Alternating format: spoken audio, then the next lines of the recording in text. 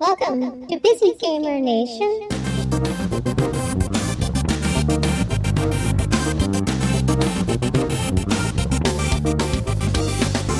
Dragonfin Soup sounds like an interesting game, but there was nothing for us to really see or play at PAX Prime 2013. We were concerned that the beta sign-up still hasn't materialized, and the game site looks stagnant. So we got in touch with one of the developers at Grimm Brothers, who assured us that they are, quote, super busy at work and will have some nice updates to share fairly soon. My name is Ash Monif. I'm the CEO of Grimm Bros.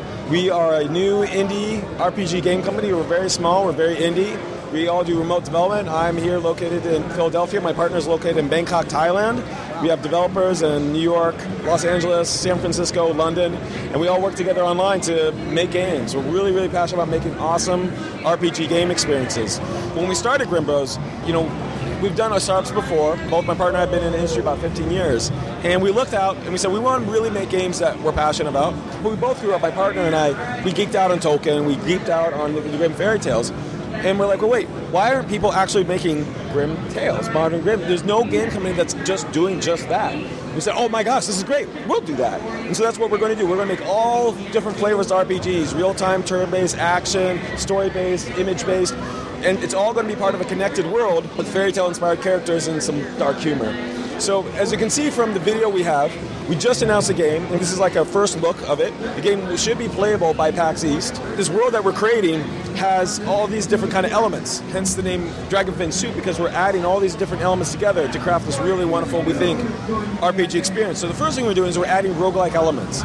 And roguelikes, for those who don't know, is kind of the granddaddy of all modern video game RPGs. Back in the day, on the old computers, Apple IIe, your little ASCII sign running around and little hash signs, and there's no graphics, there's just wonderful cute green or it's not yellow colors on your monitors. It's very, very basic. And then over time, those gameplays, there's still a core community that loves that, but games that are getting more advanced, more graphics, etc., etc. The three hallmarks of roguelike games is the following: procedurally generated content, tactical decision-making, and permanent death. Now, there is absolutely a core of audience that loves those things. We're inspired by that, but we're going to do our own little twist, our own little take on it. But our world is entirely procedurally generated. Every time you play it, the world rebuilds itself. Every single time. So we have that in our game. Our game is also tactical decision-making. You have different weapon types, different magical abilities, different potions. Each enemy has a unique AI, and different strengths, resistances, and weaknesses. And so you have to make decisions based on what you're doing, and whether you're doing just a pure roguelike run, whether you're on a mission just to collect some, gooey slime juice, or whether you're actually doing a story mission that's really deep and rich. And so one of the things we also wanted to add into this kind of broth that we're crafting here is these characters. We don't call them heroes, we call them characters. The reason why is, in the original Grimm fairy tales, that's exactly what they were. They weren't trying to save the world. They were mostly trying to save themselves, right? Or marry a girl that they thought was really hot, right? So there's all these themes of vengeance, revenge, insanity, freedom, slavery, all these real things that's kind of been whitewashed in modern day, in modern interpretations. We think that's a shame. We're going back to the original Grimm tales, the original Arabian Nights. You read that and you're like, whoa, this is racy stuff, There's tons of really interesting, rich content there. And that's what we want to tap to. So every one of our characters is going to be inspired by a fairy tale from around the world, whether it's Arabian Nights or Grimm fairy tales or Chaucer tales. We really, really enjoy this. We also enjoy very flawed characters, deeply flawed characters. Normal characters are kind of boring to us.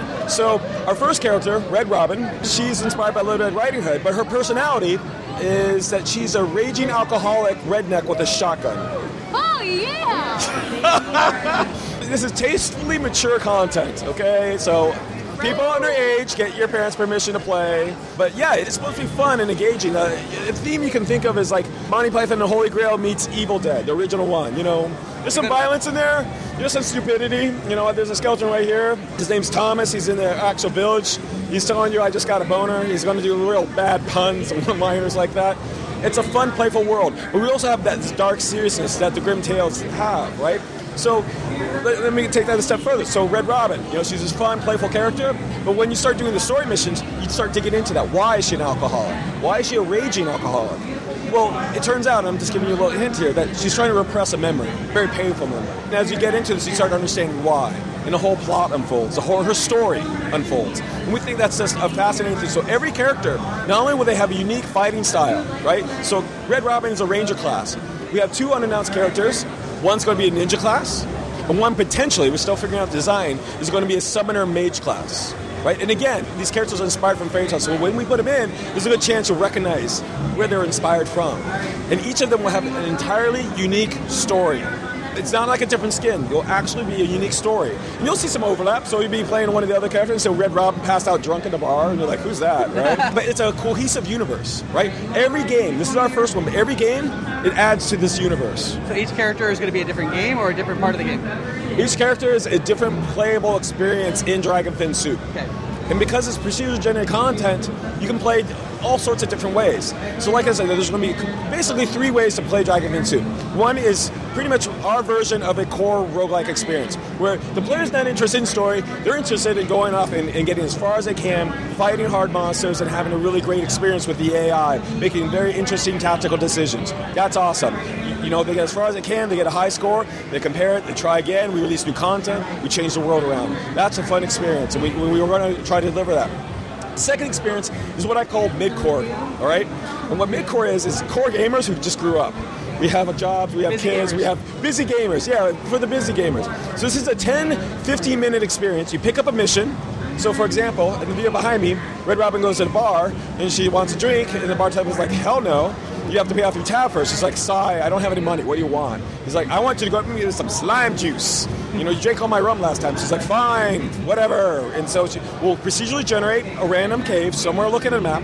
And, of course, there'll be random rules. There'll be like a timer in there or conditions. So one of the conditions could possibly be that you can't actually defeat the slimes if you do melee damage, because you slice 1 and 2, it just divides in 2, right? So you have to be creative on how you actually defeat the slimes and collect it so you can go back and proceed. But these little missions will give you the chance to progress. You'll be able to level up, get more gold, and gather resources for crafting. We're going to have crafting in our game, so you can craft epic armor sets and loot. Now, the other hallmark of roguelikes is permanent death. Now, we're going to have to, we're tweaking that out so that instead of permanent death, if you work really hard and you earn an epic sword or an epic armor set, okay, we're not going to take that away from you, but we're going to level lock it. And when you die, you're going to lose levels, right? So it's still there, but you're going to have to climb back. Well, EverQuest did this, right? It's not so bad, right? We're going to play around with it, because one of the things we're going to do, we're trying to reach out to as many gamers and help us make an amazing experience. We're trying to build a community around this game. So we're going to focus test this. We're going to do beta testing, right? We're going to figure out what's really fun and keep polishing and refining until it's ready. Because as an indie developer, we have that freedom to put all our hearts and souls into this and make this a great experience and share it with all our friends. How can people get into the beta? Just sign up on our website. Go to dragonfinsoup.com and sign right up. And as soon as you do, we'll give you updates of the game, and then as we progress, we'll start rolling things out. This is going to be an interactive beta. It's not necessarily like, here's a bill, tell us what went wrong. No, we're going to look for ideas on what characters you want to see next. We're going to look for ideas on what abilities are exciting and fun. We're going to get ideas on what stories you guys want to see. This is a dialogue. This is collaboration. This is us all creating this world together, right? It's almost like myth forging. So what platforms are you targeting? And you said 2014?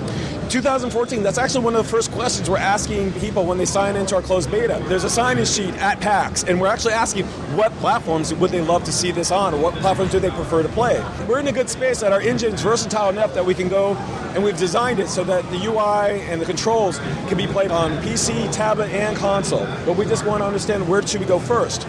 And to make it clear, we're not just putting the game on a platform, walking away. We're going to support this. This is going to be a game that has a life to it. It's literally a living world, pun intended, because a giant turtle flying through space that's alive, right? And, we really want people to know it. So every time we go into a new platform, we want to make sure that it's the best we can possibly do. Great. Well, you're obviously very passionate about it. It sounds like it'll be a lot of fun. I hope so. So please, guys, keep, follow our progress, and we really look forward to, sharing our updates.